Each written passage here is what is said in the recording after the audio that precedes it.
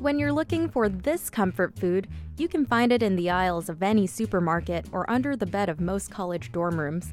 And if you're wary of noisy eaters, you probably won't like the inevitable sounds of patrons taking satisfying slurps as they consume this dish in places that serve it. If you haven't guessed yet, I'm talking about noodles.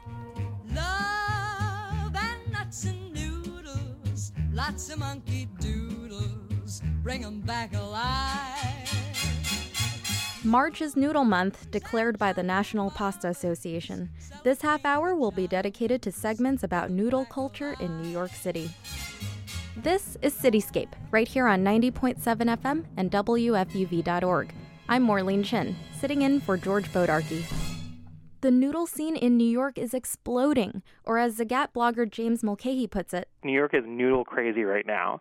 It almost is to be a popular noodle shop these days, you need to wait for at least 45 minutes to get in. We'll hear more from him later about where to get your best bowl of noodles in the city. But first, a New York noodle story that dates back to the 1960s. It turns out, noodle fever isn't new in New York City. This one dish in particular, cold sesame noodles, cropped up all over Manhattan in the 60s and 70s, but it was Shorty Tang's noodles that drew the crowds. After immigrating from Taiwan to New York in 1967, Shorty Tang opened a string of restaurants, first on 94th and Broadway, then on St. Mark's Place, another by Irving Plaza. Finally, in 1974, he opened a restaurant called Hua Yuan on East Broadway and served tenement dwellers and celebrities alike until he died in 1976. His son, only 18 at the time, took over the business until it closed in 1992. How you doing? I'm Jerry Tang. I'm the Hua Yuan restaurant successor.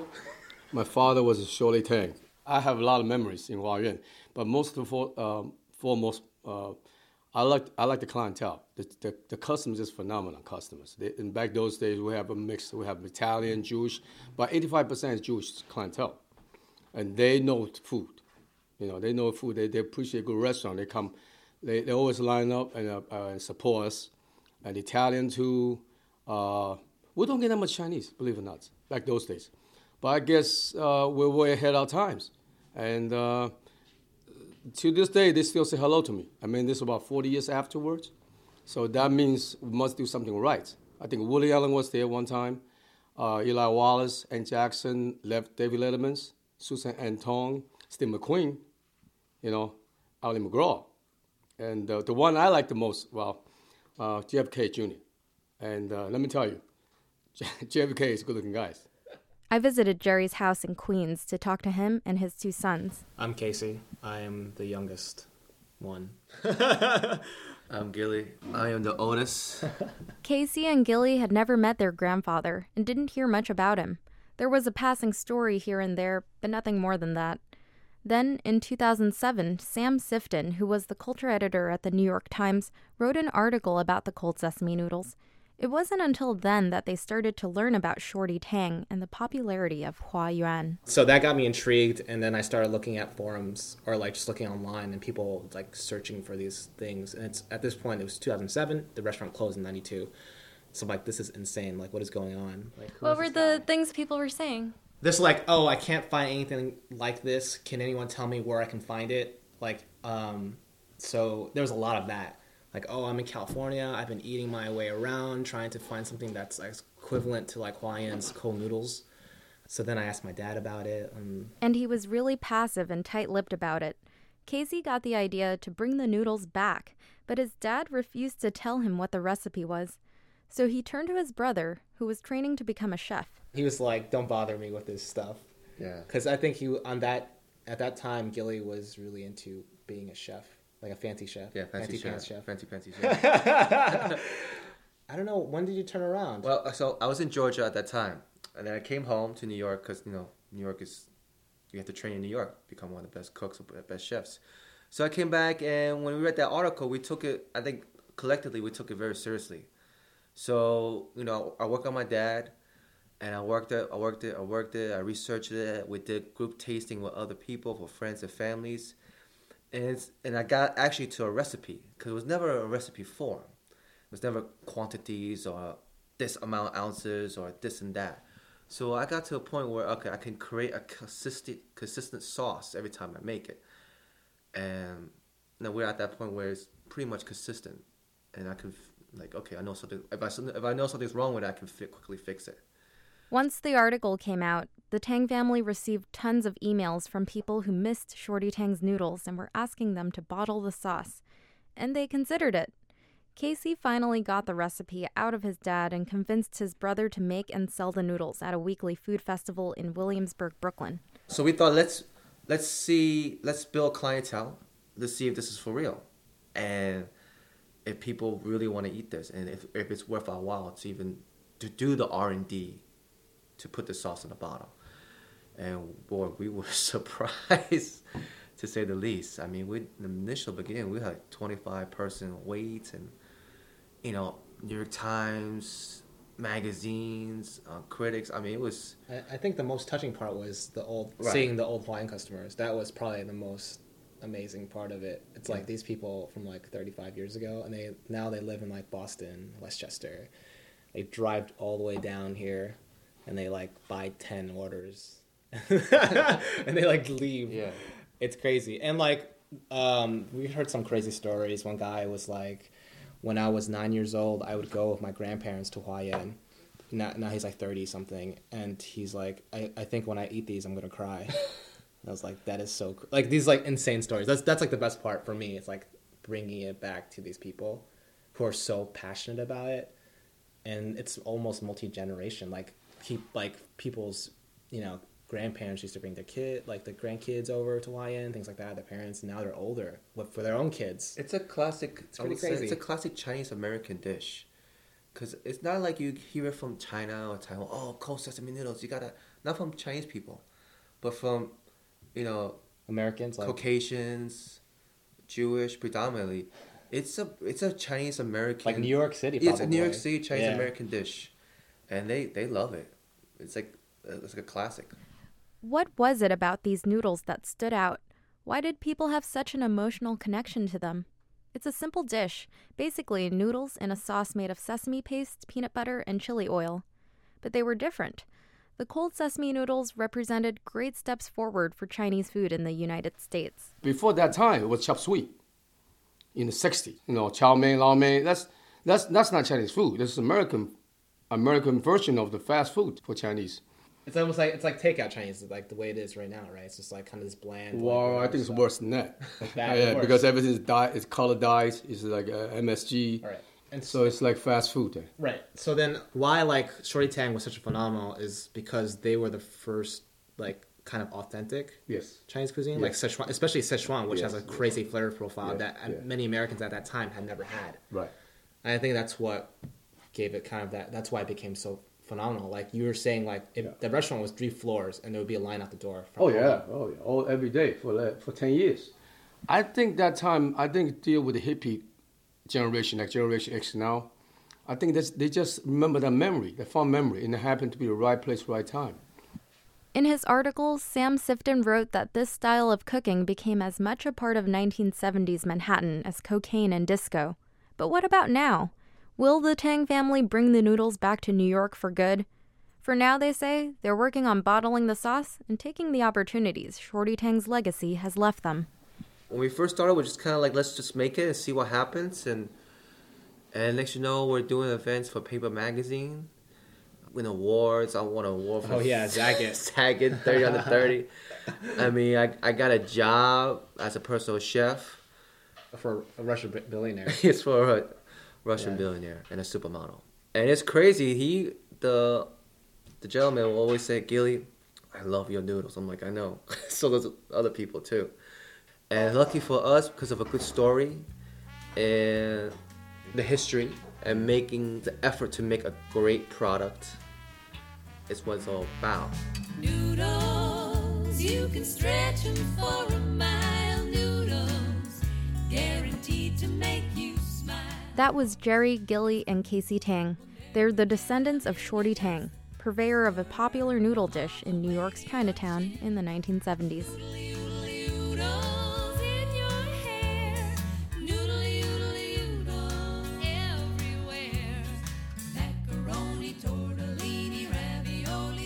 You're tuned to Cityscape, right here on 90.7 FM and WFUV.org.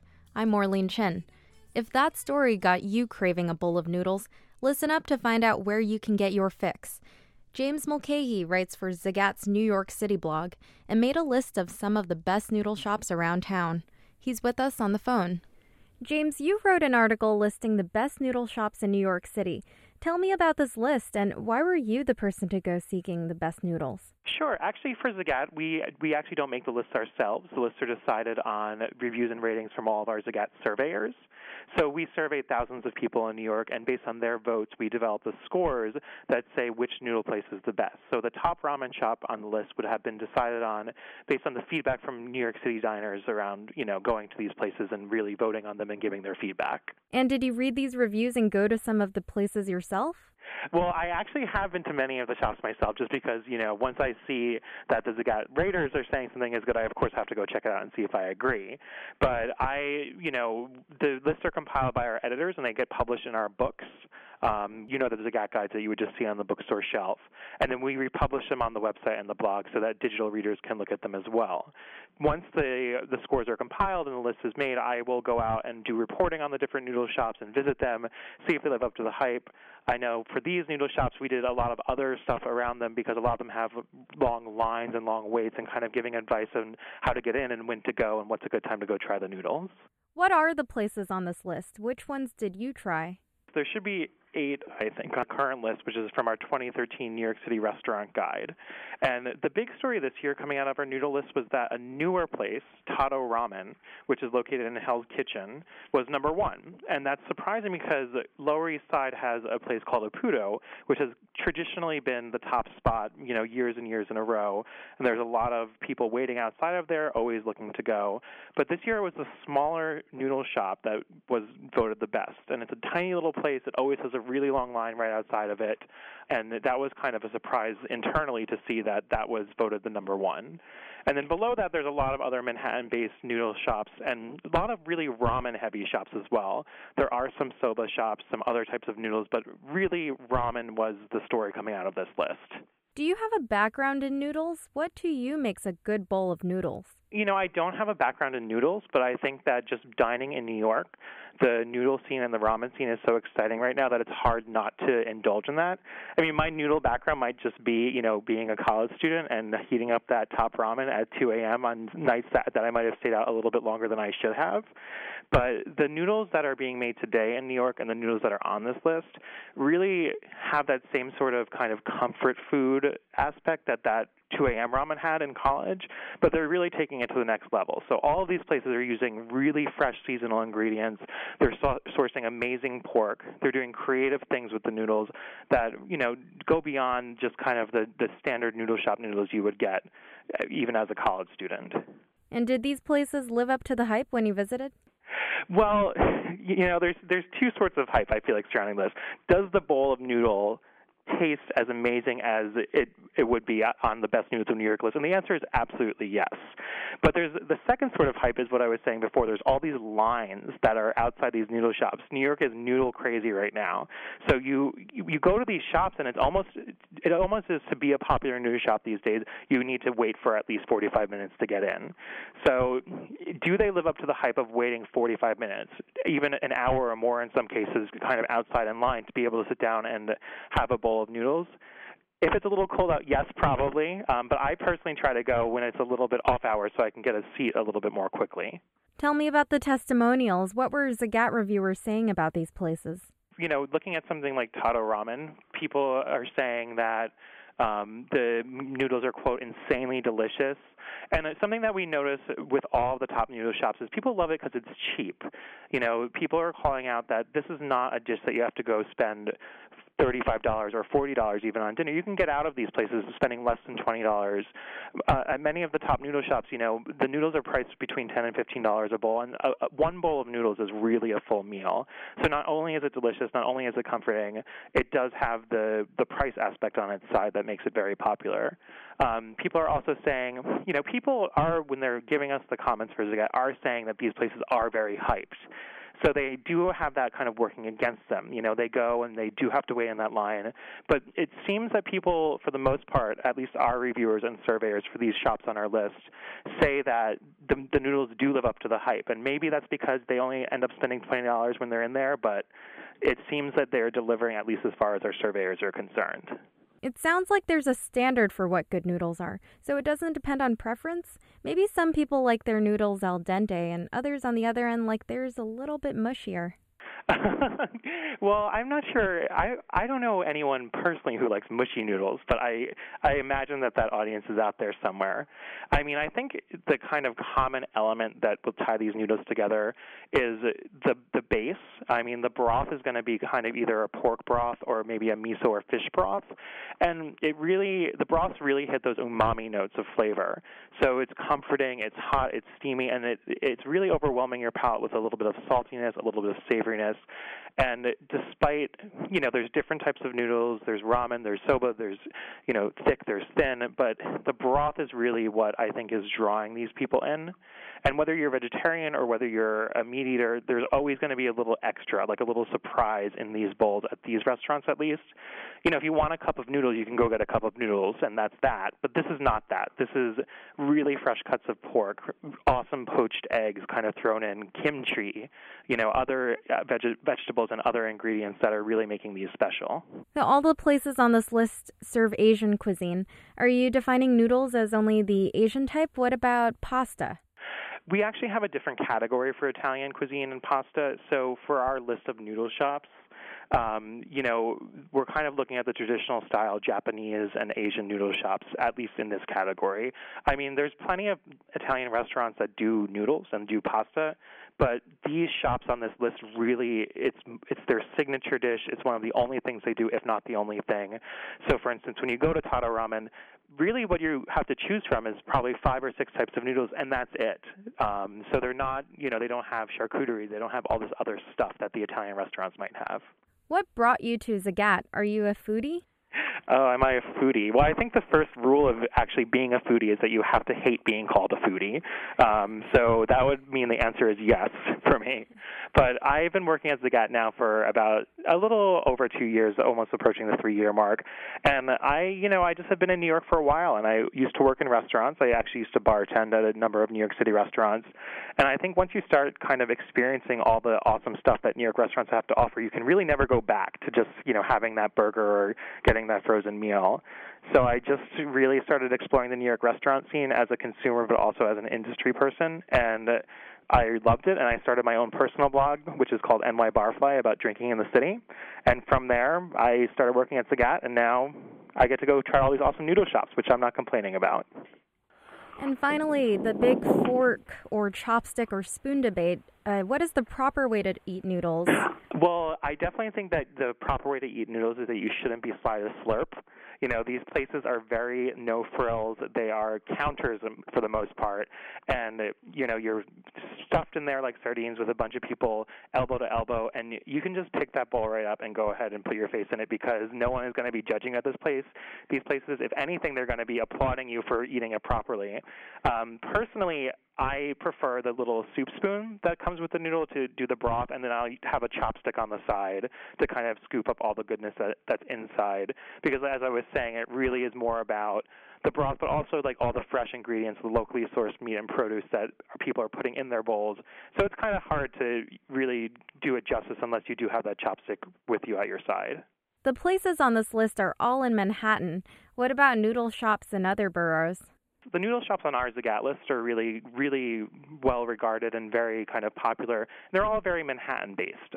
But if you want to see some awesome and interesting things happening with noodles, I would definitely say that you should go to Brooklyn right now because there's been a wave of new noodle shops opening in Brooklyn that have been kind of taking the Japanese and the Asian model and really modifying it and running with it in some interesting ways. For instance, there's Dasara ramen shop in Brooklyn, which is actually doing something they call Brooklyn-style ramen. So they're they're taking the traditional Japanese ramen and adding stuff that you would see in Brooklyn. So they have a deli ramen, which you can get kind of pastrami inside of there and other ingredients that you might see in the deli, right in there with your ramen. And there's another place in Brooklyn, which is more in Williamsburg, that is doing some kind of unconventional ramen with charred apple noodles and Brussels sprouts and pickled carrots. So there really are, some exciting things happening outside of our list that, maybe they'll be on the list in the years to come, but are new and different and, not something that you would see at these traditional shops. Okay, James, thank you so much for talking with me. Awesome, no problem. It was great to talk to you.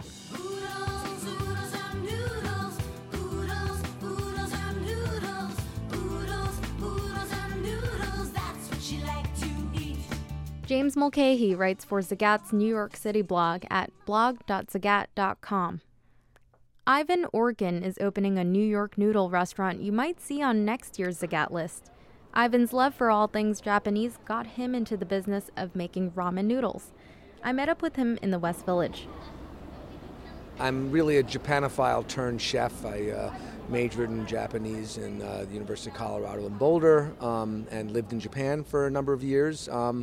And then sort of didn't really know what I wanted to do in Japan at the time, so I moved back and I ultimately went to the Culinary Institute of America and worked at Mesa Grill and Lutece and a number of nice restaurants in the city and sort of learned to be a cook.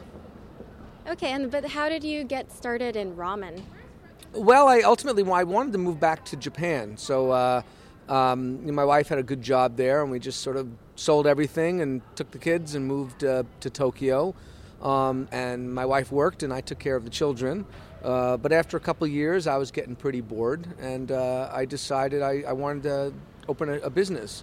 So we thought about all different types of restaurant options, and ultimately we were sort of obsessed with ramen. We were eating a lot of ramen. I've always loved it, and I've always been very curious about how it's made. And so we thought, there are no other Jewish guys from New York running ramen shops in Tokyo. There still aren't. And I thought it would be really fun and exciting, and either do really well or do really badly. So it's a really exciting challenge. For a culture so steeped in tradition, how was it like opening a restaurant as a foreigner in Japan? Well, it's funny, but I don't really see myself as a foreigner. I know that might sound weird, but I live in I live in Japan, and I had a home there, and my children went to school there, and I speak the language, and I observe the culture, and my wife is Japanese, and my in-laws are Japanese, so I live there like a regular Japanese person. I don't think I'm Japanese, but I feel like I belong there, and so I think when I opened the restaurant, I didn't really have an attitude like I was an outsider trying to do something odd. I tried to open a restaurant. I was very passionate about it. I followed all the rules. I made a lot of friends in my neighborhood, and I worked really hard to fit in and make a good product. And I think, in Japan, even though I think that Japanese people can be a little skittish about outside people and new cultures and things like that, and they're a little frightened of English, but they really respect hard work. And I think I was able to get a lot of support from the very beginning. For many people, when you mention ramen, you think of instant noodles, cup noodles, but we're not talking about that kind of ramen. Well, instant ramen instant ramen and ramen served in Japan is a completely different thing. So instant ramen has nothing in common with the ramen that they serve in Japan, and now they're serving in New York and LA and so many places. Ramen is a big bowl of soup that's flavored with melted fat and soy sauce, and depending on the flavor, all different kinds of very rich seasonings, and it has noodles in it, and a lot of times chunks of pork belly and all different kinds of toppings, and it's really more like a complete meal. And a good bowl of ramen is really delicious. It just has so much going on and so much depth of flavor, and it's very fun to eat, because to eat it properly you need to slurp the noodles, and you make a lot of noise, and you get very messy, and it's hard to stay clean, which in some ways can be really fun. It's almost like eating ribs, and it's just the whole process of eating it is so much fun. And I think ramen is similar in that respect. So there's a proper way to eat ramen noodles? Absolutely, because ramen. I like to say to New Yorkers who are listening that it's similar to brick oven pizza. When you go to a good brick oven pizza place, and when it hits the table, people in the know realize they have a few minutes to eat it while it's still at its peak of freshness. It's crispy and hot and bubbly and delicious, and even though it's almost a little too hot to put in your mouth and you might burn your mouth, you eat it anyway, because that's when it's really delicious and it's crispy and crunchy, and it's just a perfect thing to eat. And if you wait 10 minutes, it gets almost cardboard-like, and the whole thing changes. And ramen is very similar. It's like I said, it's made up of melted fat. It's made up of perfectly cooked noodles that are al dente. They have a real bite to them. The soup needs to be hot for all that stuff to work. And as you wait, it starts to cool down and the fat starts to solidify and the noodles start to soften, and it really changes its personality. So you need to slurp the noodles to get them in your mouth. And when you slurp and you hear those people making all those noises, they do it for a reason, because you're bringing a lot of air into your mouth to cool the noodles while you eat them. And when you slurp, a lot of the soup comes with the noodles, so you get the whole flavor of the dish in your mouth, not just noodles, but you get the soup in your mouth at the same time. And then ultimately, when you get really good at it, you get a rhythm. And you slurp, and you eat a piece of meat, and you sip some soup. And, usually you can eat a bowl of noodles in 5 or 10 minutes. Are there different variations to the ramen noodle? Oh, yes. There's thick ones. There's really thin ones. There's ones that are almost brittle. There's some that are super chewy. And like I said, one of the things that I've really loved about this business I've gotten into is I've gotten very sort of intellectual about noodle making. And I've sourced many kinds of flours, and I use a lot of whole grain flours, and I've just made all different kinds of noodles of different thickness and different textures, and then matching them to whatever vehicle they're going to take, whether it's a very thin soup or a thick soup or something like that, and so there can be many different kinds. I mostly make a noodle that has a very aromatic quality to it. I use a lot of rye flour, whole wheat flour, stone ground flours. Sometimes I toast them. And the really standard ramen noodle tends to be a little more eggy and one note. Ramen's not the most expensive thing, and I'm sort of on the higher end of ramen. I pay more for my ingredients, and I charge a little bit more. In Japan, there are a lot of ramen shops where it's much less expensive than mine, and so they can't really afford to use fancy stone ground flours that cost, especially in Japan, they're quite expensive. So maybe they use only one kind of flour, whereas I'll use 3. You are now opening a restaurant in New York City in the Lower East Side. Yes. I mean, ramen's very popular right now, and I have a pretty good brand, and I'm very excited to, and this is where I'm from. Even though Tokyo I really consider my hometown, and I really love it there, I also wanted to come back to New York and have a shop in my hometown.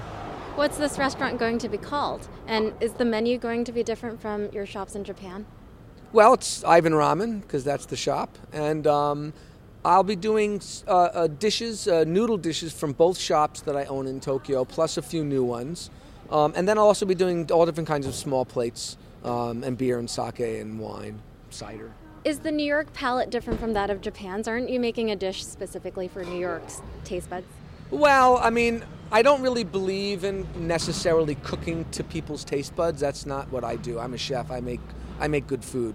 But what I did was, rather than take my recipes and try to make them exactly the way I make them in Japan, I rethought everything. The water is different here. The flour is different here. The pork bellies are different here. The ingredients are different. So I just sort of went back and made myself retry everything with my new ingredients and try everything fresh.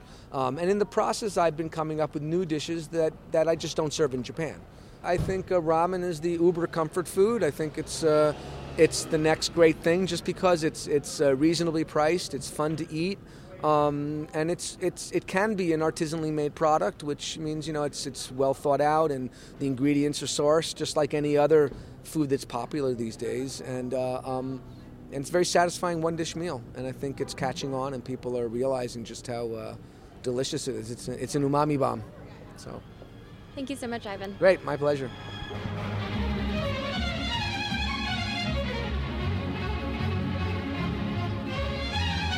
Ivan Orkin is opening a restaurant in Manhattan's Lower East Side this spring.